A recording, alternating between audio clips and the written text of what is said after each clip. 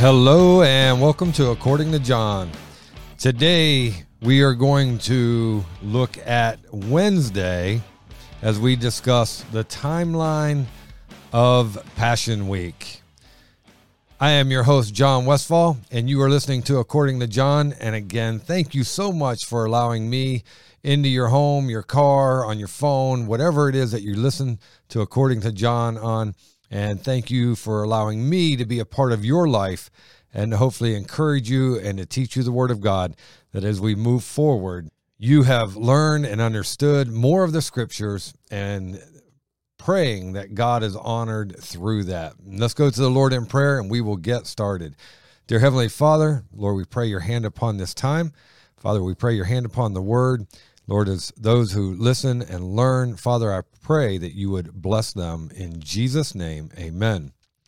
Okay, so we are on Wednesday, and we're talking about the Passion Week, the timeline of the Passion Week, what has happened each day.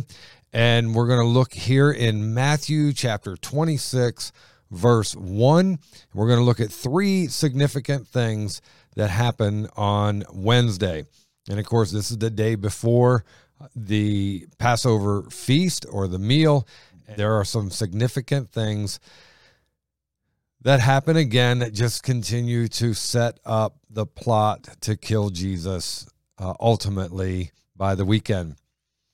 So in 26:1, it says, "Now it came to pass when Jesus had finished all these sayings that he said to his disciples, 'You know that after 2 days is the Passover, and the Son of Man will be delivered up to be crucified.'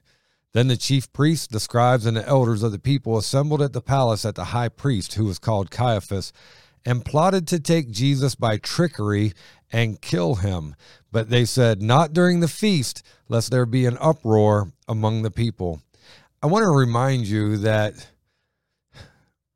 even today, the people have a voice. You have a voice. And I'm begging the church to not be silent anymore. I'm begging the church, you as a Christian, a Christ follower, to be specific about the definition of a Christian, that you follow Christ and you're biblical. And I understand that means that you are going to have to stand or make hard decisions, possibly against family, against work, friends, to stand biblical. And there's so much coming down the line, and it's coming down the line to destroy the church and to destroy the Christian. But if we would all stand together, we would create a situation that they are looking at in Scripture here, where the Pharisees and the priests and the elders, the scribes here in verse 3, where they all come together, they're plotting to kill Jesus, but they said, "Not during the feast, not yet, because there'll be an uproar among the people." Boy, I pray for the day that when people attack the church, that there's an uproar from the people. Verse 6 goes on and says, "And when Jesus was in Bethany at the house of Simon the leper, a woman came to him having an alabaster flask of very costly fragrant oil, and she poured it on his head as he sat at the table. But when his disciples saw it, they were indignant, saying, 'Why this waste? For this fragrant oil might have been sold for much and given to the poor.' But when Jesus was aware of it, he said to them, 'Why do you trouble the woman? For she has done a good work for me. For you have the poor with you always, but me you do not have always. For in pouring this fragrant oil on my body, she did it for my burial. Assuredly, I say to you, wherever this gospel is preached in the whole world, what this woman has done will also be told as a memorial to her." Man, that we would do something so big for Jesus and significant that it would be a memorial to him. Verse 14, "Then one of the 12, called Judas Iscariot, went to the chief priest." So we see in verse 1 that it comes to pass. Jesus predicts his death. We see in verse 6, there's an anointing on him. And then we see in verse 14, Judas Iscariot is heading out to get the highest bid for Jesus's head.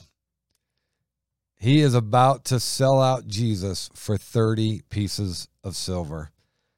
Then one of the 12, called Judas Iscariot, went to the chief priest and said, "What are you willing to give me if I deliver Jesus to you?"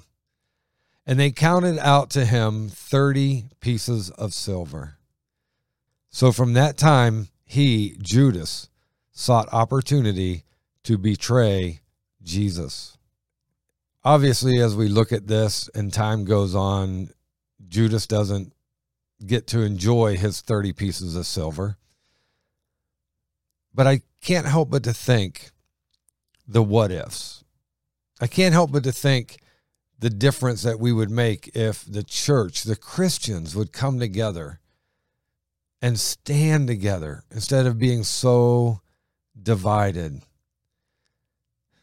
I can't help but to think what would happen if the Christians would actually share the gospel with the lost. I mean, we are in Passion Week, right? We are in Lent Week, or whatever week it is for whatever religion that you observe that has to do with Christ. Maybe one of the things we need to give up is fear. Maybe this week, starting Wednesday, we give up fear. Fear of what people will think, fear of what people will say, and we'll be so bold as to share Christ so that people truly understand what Easter means and why we celebrate it. Maybe we would also be so bold as to quit selling Jesus so cheaply. Quit selling your belief in Christ so cheaply. Quit selling grace so cheaply. God's grace. Maybe starting Wednesday, today, as you listen to this, maybe we just realize the value of our salvation and we hold fast the word of God to a lost and dying world. Just a few thoughts. Guys, I think if we were to take all of that into consideration and stand strong, not willing to sell the most costly gift we've ever received, and that is the grace of God, salvation through Jesus Christ our Lord. If we weren't willing to sell it so cheap, maybe if we took a stand and got rid of our fear, and maybe if we all came together, we could win the world, or at least the multitude. Guys, I hope this has helped, and if it has, please like, share, subscribe, and follow. Until next time, God bless.